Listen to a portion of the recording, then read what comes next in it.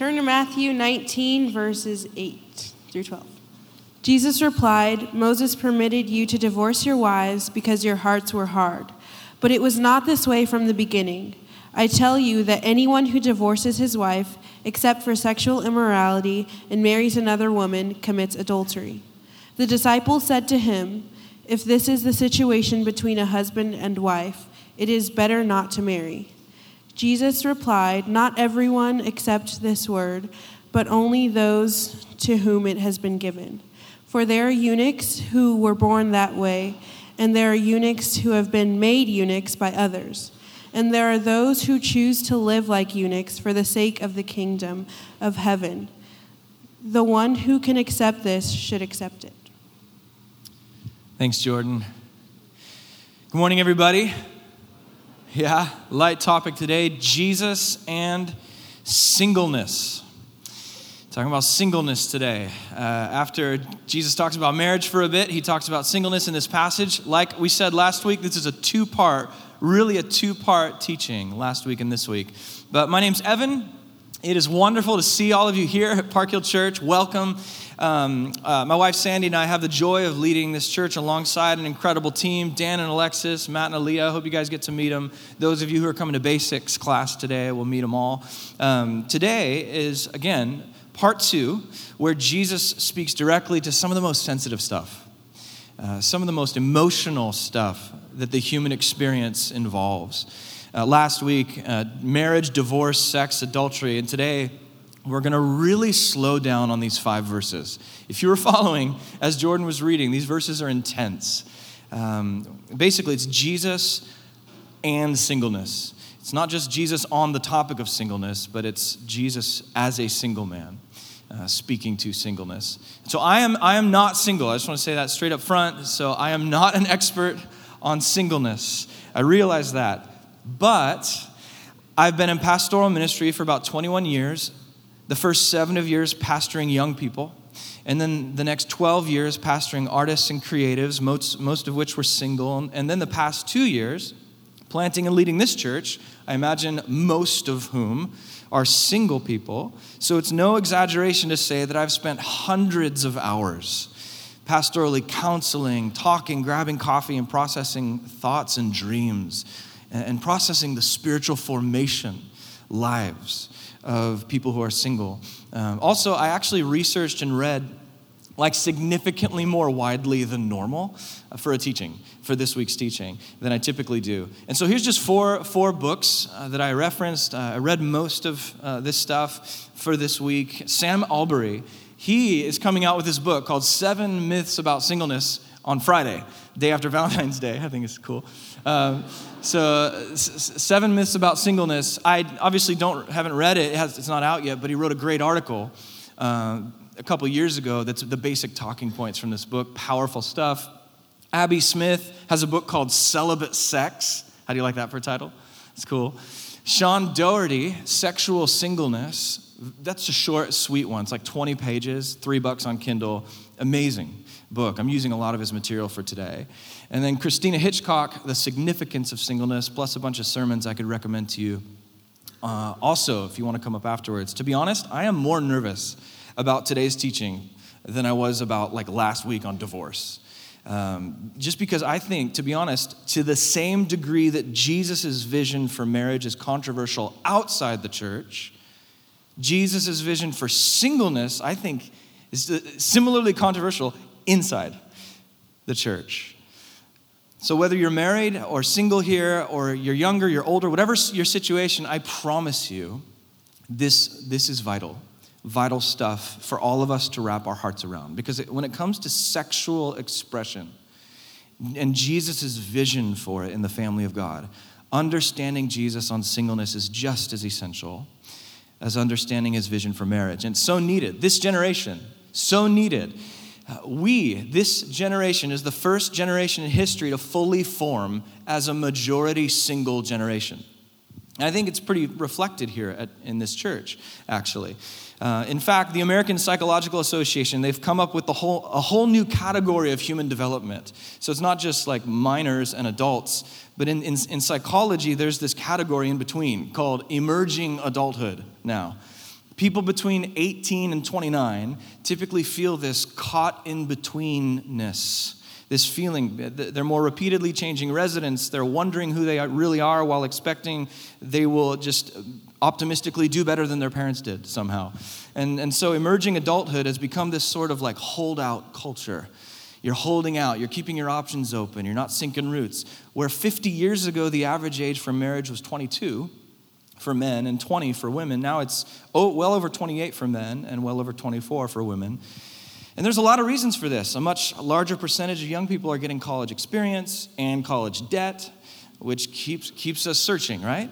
And then on top of this, as Mark Regnerus argues in his book Cheap Sex, the rise of online porn has provided people, mostly men, though increasingly women, with an easy, low-cost alternative to real sexual relationships, which has essentially scrambled the incentives that used to promote the formation of stable monogamous relationships. So now it's this thing called cheap sex, Regnerus calls it.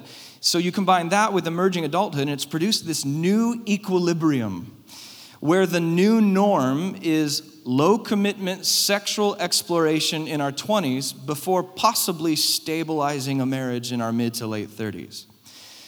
And so, my friends, I believe we are in desperate need of Jesus' vision for singleness and sexuality. It's the need of the hour to recapture the life-giving vision of Jesus for human sexuality, which is equally expressed validly through both marriage and singleness, according to Jesus. And I think following Jesus, following his vision for this, it really sets us apart uniquely from the rest of culture. And I think a lot of us feel this, like deep in our sternums, like we feel this ache, this tension. You may be wondering how to reconcile your longings for romantic partnership with your satisfaction in God and where you fit at the intersection of the church family and cultural romance, and the teachings of Jesus, and the day-to-day rhythms of your relationships. Do you have that slide? It's that one that starts, you may be wondering. I mean, it's no wonder, it's really no wonder we experience identity crisis, honestly. As human beings, our identity is largely formed by our relationships, and the relationship our culture is most interested in is, dare I say, obsessed with, is the romantic relationship. The sexual relationship. Like everyone on Facebook is super pumped to broadcast in a relationship. And they don't even need to specify boyfriend or girlfriend because nobody assumes they're referring to like a mom and daughter relationship. Like no one assumes that. Like, no one asks, they're in a relationship. What kind? You just assume romance. You assume a sexual relationship. In modern culture, the words relationship and romance have become synonyms. And unfortunately, Western Christian culture isn't much different. And all of this, it contributes to this sense of confusion and misplaced identity. I mean, for many who are single, a lot of you are feeling this, and we want to acknowledge this. You're wondering, like, you see your friends moving on to their second or third kid. And it's like, come on. You wonder how trusting God works with dating technology. You wonder, should I date a supportive non-believer? What about sexual baggage? What about the expectations? And you're wondering, like, are there enough eligible people at this church?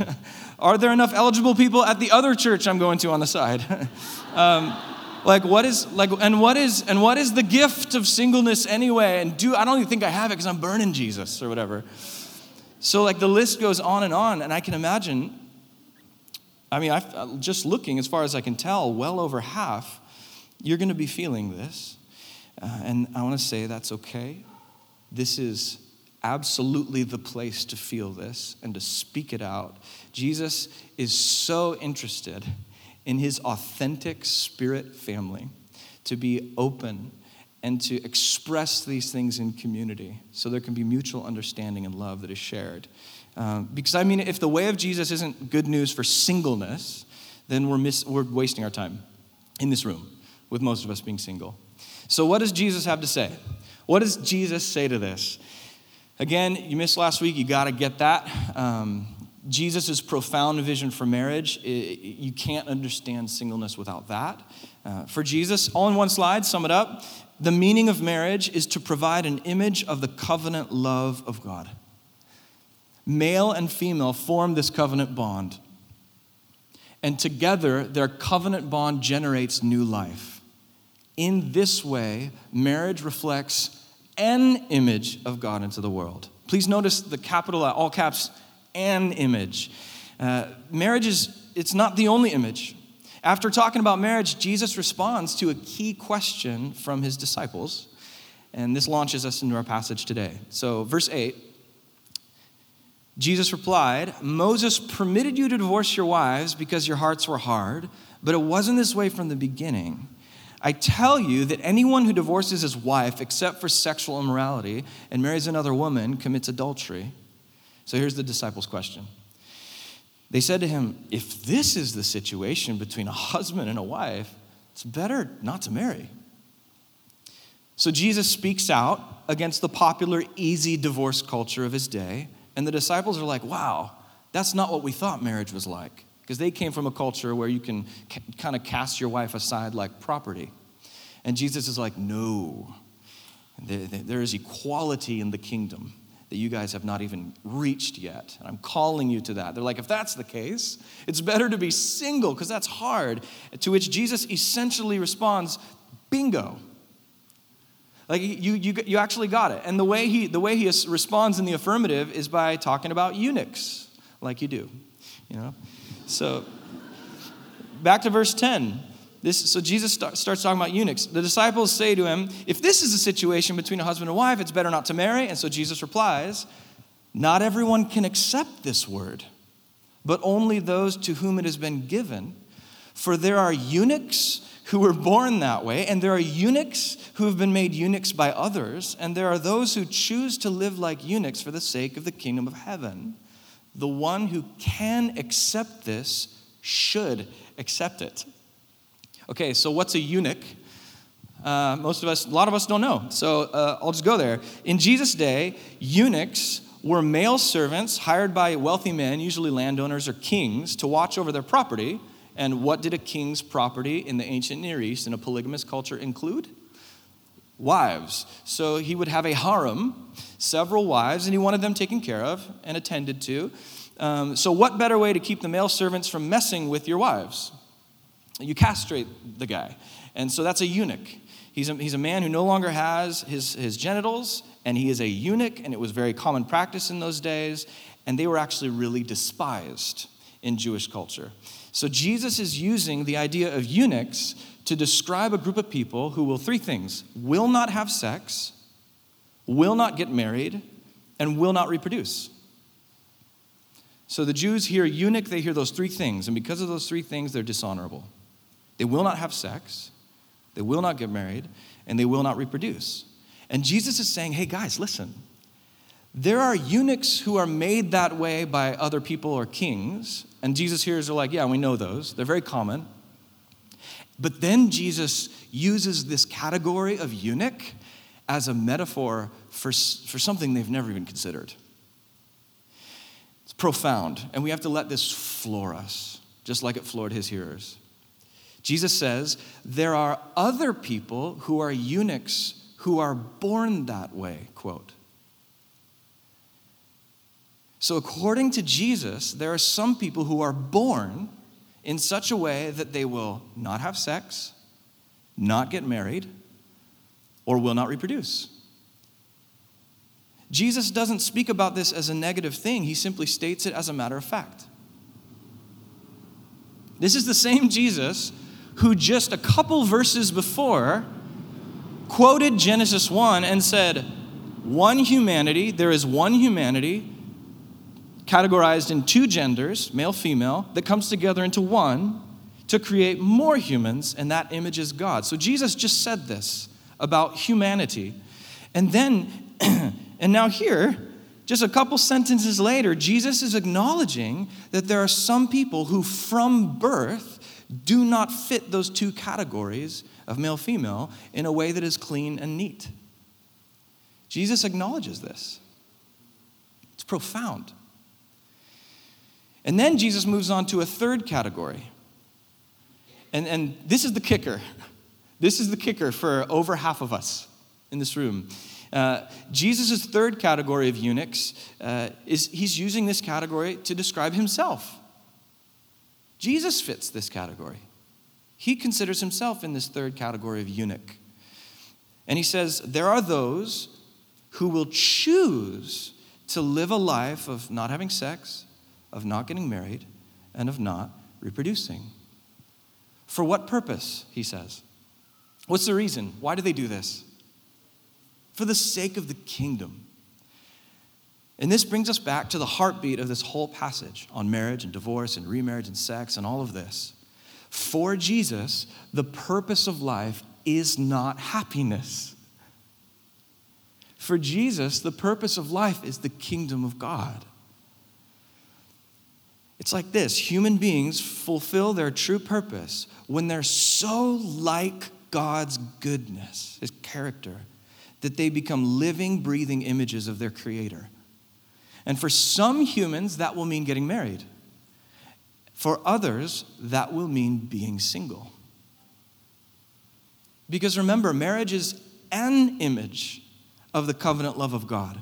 For some humans, marriage is the way that they will image God into the world. But in Jesus' mind, is getting married the only way to image the covenant love of God? No. This is earth-shaking for his hearers. This is a matter of historical facts. Stanley Hauerwas, one of my favorite theologians, he states this unequivocally. He says, Jesus was the first religious teacher we know of in human history of all religions to elevate the role of unmarried single life to be a normal, honorable, meaningful, fully significant way of life. Early Christianity was the first religious movement to elevate single life as high, or many argue higher than, married life in the kingdom. So to hear Jesus say, hey, you guys, you don't have to have sex to have a meaningful, mature, fully flourishing life. I mean, you might as well start talking about aliens on Mars, because it's so off the map of their culture. Both our secular culture now, too. It's off the map of our secular culture and, unfortunately, even our typical U.S. Christian culture. This is why I said at the beginning, I think this conversation is more controversial in the church than what I talked about last week regarding marriage and divorce, for the most part. So here's how it works. Secular culture and American Christianity, as it has turned out to be, they essentially say the same thing here, and that's this. In order to be a fully mature human, you have to be having sex. So secular culture says you need consent for sex. American Christian culture says you need marriage for sex, but at the end of the day, they say a similar thing, that a good sex life equals a flourishing, mature human life. Secular culture's view of sex is basically the 40-year-old virgin plot. So I've never seen the movie, but apparently Steve Carell's character is 40, hasn't had sex, so his friends try to fix him and try to get him to sleep with a woman. And in the end, he finally has sex on his own terms, like consensual. He finally does it, and he's suddenly enlightened, and like he starts dancing and singing in the hills to the age of Aquarius. It's like, that's secular's vision, that's secular culture's vision. Of course, most Christians wouldn't approve of that on the surface. But at the same time, traditional American Christianity seems to agree with the underlying message, because honestly, if you're not married by 40 in the church, people think there must be something to fix about you. I mean, a common message you hear in the U.S. church, it's implied, sometimes it's explicitly stated, you can't be a pastor or in real leadership unless you're married or have kids. And this honestly, it sounds kind of like a Christian version of the 40-year-old virgin. It's eerily similar. It's this widespread idea that to live a fully mature, flourishing human life is to be in a sexual relationship. But when we really hear what Jesus is saying here, in Matthew 19, we see a radically different vision of sexuality. Jesus roundly critiques our sex and marriage idolatry and sets single Jesus followers free to be fully flourishing children of God. Remember, eunuchs were despised in Jesus' day. Deuteronomy 23:1 literally says if someone has emasculated genitals, a man has emasculated genitals, he cannot enter the assembly of the Lord. And so they took that verse and they embedded it in their culture in a way that was never intended. And so eunuchs were dismissed from the inner circle of fully flourishing Jewish worship. And so the dominant sexual narrative in that day was get married, have lots of kids, have lots of land and wealth, and that's the fully blessed, flourishing human life. And if we're honest, it's not too far from the dominant paradigm that we feel today. And it's in this anti-eunuch culture that Jesus says incisively, there are those who choose to live like eunuchs for the sake of the kingdom of heaven. And then he says this, the one who can accept it should. Powerful from Jesus. And just to be super clear, Jesus put his money where his mouth is on this because Jesus didn't get married. Jesus was single. So powerful. And do you think that Jesus didn't have a meaningful life? Like, do you think Jesus saw this like flourishing life as like, oh, it's like out of my reach. It's like impossible to grasp. Like, do you picture Jesus having that? No, like, of course we laugh at that because Jesus literally had the most meaningful human life in human history. And the fact is Jesus chose singleness as his ultimate expression of human sexuality. This is significant for Jesus' followers because we, by definition, follow this Jesus. And I've heard this pushback. Maybe you're thinking this right now. But Evan, Jesus was God or whatever. Please don't say that. Please, that's really bad theology. That's actually a form of Docetism, which was one of the earliest heresies we removed from the church in the 2nd century. It was the belief, Docetism, that Jesus wasn't really human. He was just God posing as a human, and his physical body was just an illusion, so he can't really be followed by humans that have real bodies. And that's literally a heresy that we called a heresy 1,800 years ago. The whole point of God becoming human was to provide a perfect example of how to live as a true human being, and then to die for and forgive the sins of all of us who failed to measure up to his perfect standard. And then his physical resurrection empowers us to live in victory, more and more victory over the sins that he's forgiven us from. So don't write off Jesus' obedience as, oh, well, he was God. Like, Jesus is God, so he could do it. Like, followers of Jesus don't get to say that. Jesus was fully human all the way down to his sexuality. And he is to be fully followed and obeyed. As a man who fully expressed his sexuality through singleness for the sake of the kingdom, Jesus had the most meaningful life a human being could ever have. But somehow, culturally, we don't compute this. It's so hard for us to compute this. We end up creating church cultures where unmarried people feel second class, and where like gay people feel even more second class because where do they fit in? And so here's the point. In Jesus' view, there are multiple ways a human can image God's love. One of them is through marriage, as Jesus defines it. Not as culture defines marriage, but as Jesus does. And then beyond marriage, Jesus envisions a fully meaningful, significant human existence that does not involve having sex or children, but it absolutely involves a life of shared covenant love. This is the life Jesus himself lived. Okay, so here's the deal. Sex feels good. It's not the pathway to ecstasy. Definitely not. Because honestly, sex creates about as much heartbreak as it does ecstasy. And marriage is definitely not a guarantee of happiness and fulfillment. I hope you have enough married friends to totally know this by now. Eddie Cantor, actor from the 30s, I think, he said, marriage is an attempt to solve problems together, which you didn't even have when you were on your own. So that's incredibly accurate. Also, having kids, not the pathway to fulfillment. Here's what marriage, real talk. Here's what marriage and kids, you want to know what marriage and kids is a recipe for? Marriage and kids is a recipe for a whole lot of sleep deprivation and a whole lot of investment of time and energy and your money.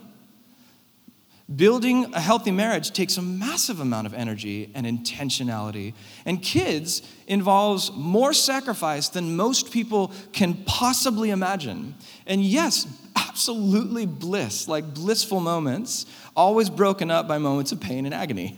I love you, Gavin. You're amazing. I love you, Jaden. My sons, they're my boys. I love you guys, for reals, like super love you guys. Hopefully, we're all on the level here, though. Contrary to popular opinion, both inside and outside the church, marriage plus sex, not equal happiness. What does a life of kingdom singleness lead to? Enormous amounts of time and resources that are freed from romance and children, and free for serving and loving others creatively, leveraging the full spectrum of your gifts to fully glorify the name of Jesus in San Diego in countless ways. The sheer number of single women and men that have shaped church history is staggering and beautiful. And most of us have grown up in a secularized church that thinks of this kind of singleness as ludicrous and, worse than crazy, second-rate human. And according to Jesus here in Matthew 19, 10 and 12, we are the ones who are not seeing clearly. And a huge number of scholars, I think, argue very persuasively that the New Testament goes as far as to teach that singleness is actually better than marriage in the kingdom. I know what I just said. It sounds crazy. They're arguing that singleness, in a very real way, is better than marriage in the kingdom. And immediately don't hear me say that marriage is not fully good. It is fully good, fully revealing the relationship of God and his people. But we come to passages like 1 Corinthians 7, and you hear Paul saying things like singleness is preferable. And listen, saying singleness is better is not the same thing as saying singleness is easy. But Paul teaches this very clearly. 1 Corinthians 7, verse 8 and 9. If you have your Bible, turn to 1 Corinthians 7. He says this, I'll put on the screen if you don't. Now to the unmarried and the widows I say, it is good for them to stay unmarried, as I do. Couldn't be more clear on the preferable goodness of singleness.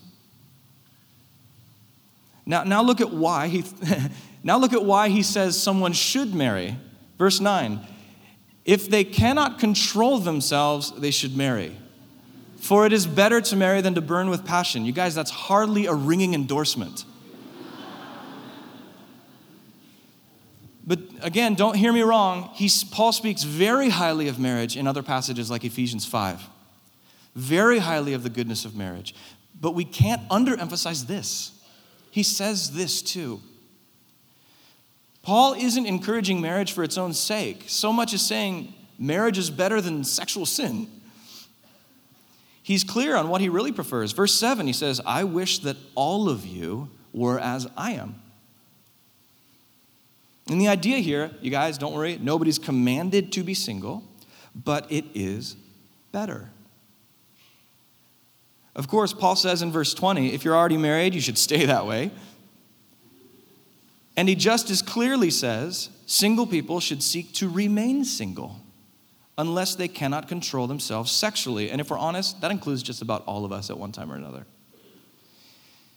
And here's the big why Why, Paul? Why? Well, at the end of the chapter, he says this in verse 33 and 34. A married man is concerned about the affairs of this world, how he can please his wife, and his interests are divided. A married woman is concerned about the affairs of this world, how she can please her husband. That's why.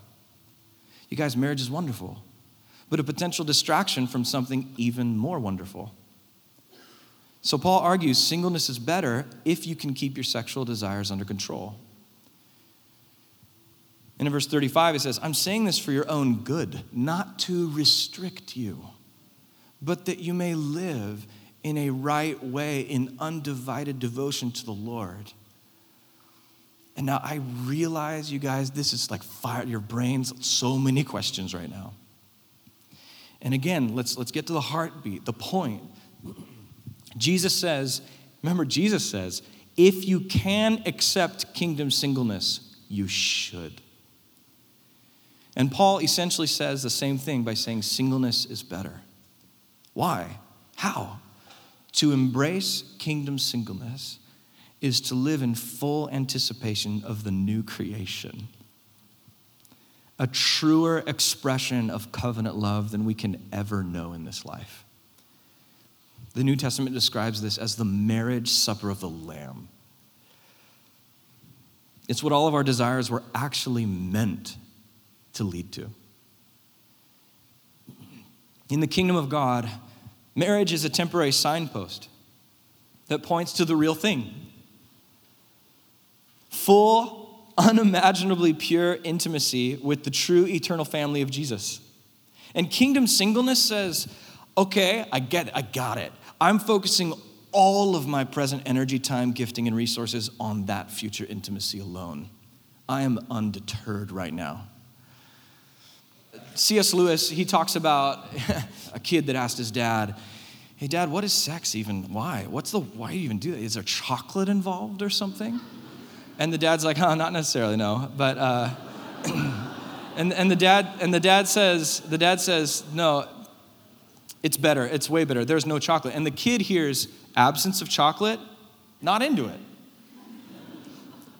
Because he has no capacity for understanding the better thing. And for us, just sub out sex for our chocolate. What is this better thing? Singleness says, whatever it is, I'm dead set on it. As wonderful as marriage is, it's the appetizer before the main course. Or as Sam Albury calls it, the trailer for the movie. Which is the movie, the full eternal intimacy of the new creation community where there will be no longer marriage, as hard as that is to imagine. If you have a bad marriage, that might be easier to imagine. If your marriage is great, it might be a touch sad. So at the heart of Jesus' marriage is this earth-shaking open door. You do not have to get married in order to be a rock star in the kingdom of God. Fully flourishing. This is so controversial and so powerful. When's the last time you met someone? When's the last time you met someone who could but didn't because they had a vision for God? How many of you can think of that person who's so pulled into the beauty of Jesus that you're like, who are you? What are you up to? I want in on that. What is going on in your life? This is the call for all of you who are single, whether or not marriage is in your future. Lean into that better thing that is the kingdom of God. Don't let culture's twisted definitions of romance and identity get in the way of fully living into God's heart. I believe that's a word for many of us today. Jesus makes you this promise alongside Isaiah. Isaiah said this. He says, and let no eunuch complain, I am only a dry tree. For this is what the Lord says. To the eunuchs who keep my Sabbaths, who choose what pleases me and hold fast to my covenant, to them I'll give within my temple and its walls a memorial and a name better than sons and daughters. I'll give them an everlasting name that will endure forever. Which is why Jesus and Paul can say this is a hard word. And if you can receive it, you should. Because it comes with great reward. So where do we go from here? We're going to come to the table of Jesus in a minute. and a couple takeaways for us to reflect on. I'm going to do 3 for singles, and then 6 quick thoughts for all of us. I'm just going to go through these real quick. And the heart behind these, you guys, isn't to just list a bunch of housekeeping rules or whatever. The heart is so that we can see one another and relate to one another fully, understanding the situations we find ourselves in, and not just walk in the doors of a church or sign up for a community of people that are like you, just a bunch of couples or just a bunch of singles or whatever. The heart of this is that we see each other fully and truly be the kind of family where there's neither male nor female, slave nor free, Jew nor non-Jew, married nor divorced, nor single, but all are one in Christ. This is toward that end. And nor dogs. Wow, that's great. I love that guy. So first, for singles. Number 1, live life to the full, whatever your situation. So one way to think about this, if God, an angel, or the Bible or whatever suddenly told you that you were going to remain single for the rest of your life, how would that affect you? Would you live your life differently? Are there dreams? Do you have dreams or callings that you'd suddenly do? You've been putting them off, but now you do them. That's the idea here. Maybe you wouldn't do anything differently. Or maybe you'd finally get onto certain things, make different choices about where you live, what you do, church involvement, family life, friendships. The point, don't miss out on anything that God has for you because you're waiting to get married first. See marriage as a bonus, not as a requirement for fully living. If you don't get married, absolutely there can be pain involved in that. But at least you won't be missing out on living life to the full. Don't let being single hold you back from fulfilling God's call, whatever that might be for you. Honestly, often marriage makes things harder, not easier. Doesn't fix your problems. Because if having a marriage or a relationship is your goal, then being single can only be about coping. And that's not living fully. It can only be about coping as best you can for as quick as possible. Honestly, actually, learning to live a content and full life in God will benefit any future marriage you enter anyways. So number 2, healthy and fulfilled singleness doesn't just happen. Commit to community. So we as Park Hill leaders, we realize marriage prep courses and marriage retreats and couples counseling, that's all really important because marriage needs good prep. Newsflash, so does singleness. Singleness needs good prep just as much. This is where Park Hill communities are vital for the life of the church. So commit to a community. This is what they're for. It's great, like maybe you are in one. Maybe you're in a Park Hill community. Awesome that you signed up for one. Awesome that your leader knows your name and you show up whenever you can or whatever. But here's the deal. As your leaders, with whatever authority we have in your life, we want to say this. Let us call you to commit to community to the point where you can't just like bail without actually physically calling on the phone to say sorry. What if that was like an agreed upon rule? Like, no, you can't just like have a conflict, so you text 1 or 2 people in your community, like, oh, hey, sorry, I can't make it tonight after all. Please let everyone know. Emoji, sad face hearts, TTYL. Bye, I'll see you next time or whatever. How about make that, you can't do that. Call. I am so sorry. You are my people. I am your people.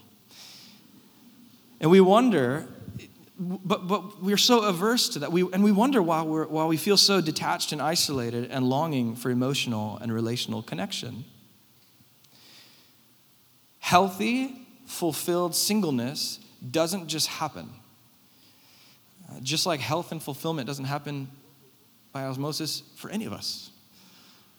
So commit to community. And then the third thing that's specifically geared for singles, number 3, you can live without sex, but you can't live without intimacy. And it's good for all of us to hear this, not just singles. You can live without sex, you can't live without intimacy. If you're so compelled by the life of Jesus that you hear his call to commit to celibacy for the foreseeable future, there's no way you can do that without inviting other celibates into your life, which requires you to speak out your covenant commitment with the Lord. It requires you to divulge these things that are deeply within you. This isn't just for accountability. It's for intimacy. Accountability is great. Intimacy is better.